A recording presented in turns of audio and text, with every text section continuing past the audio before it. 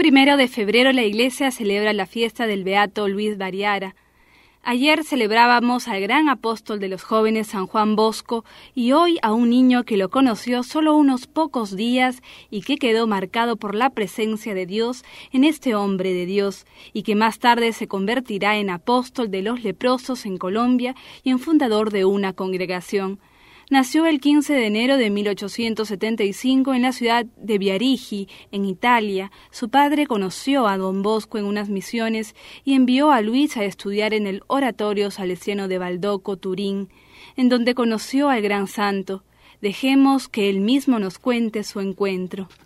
Estábamos en la estación de invierno. Jugábamos una tarde en el amplio patio del oratorio, cuando de repente se oyó gritar de un lado a otro: «¡Don Bosco, don Bosco!».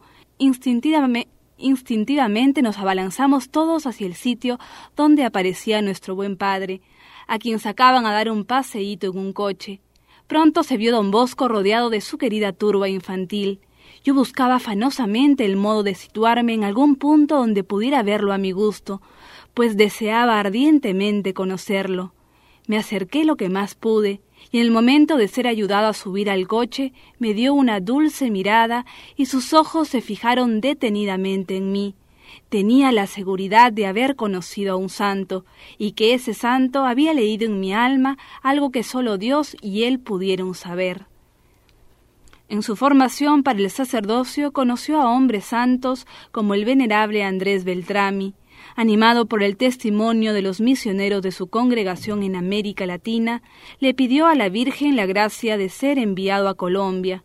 Todavía no era sacerdote y María Auxiliadora le concedió lo que tanto anhelaba su corazón. Sus superiores lo enviaban a atender leprosos en el Lazareto de Agua de Dios en su ansiada Colombia.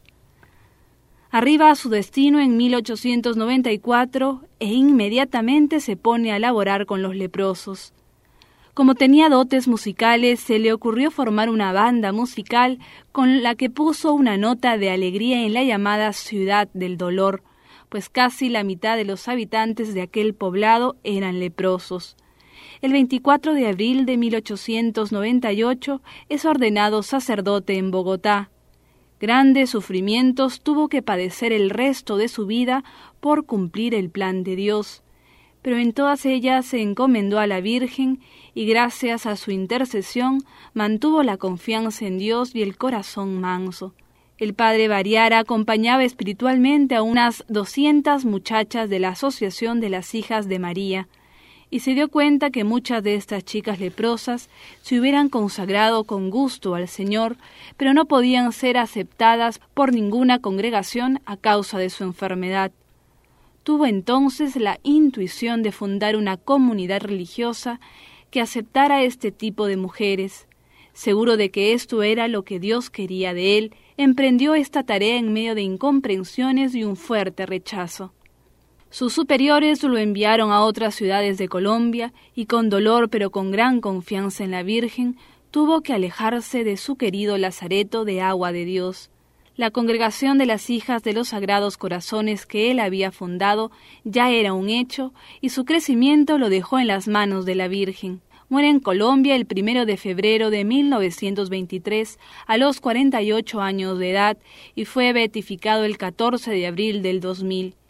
Hoy esta congregación está presente en 10 naciones y cuenta con más de 400 religiosas.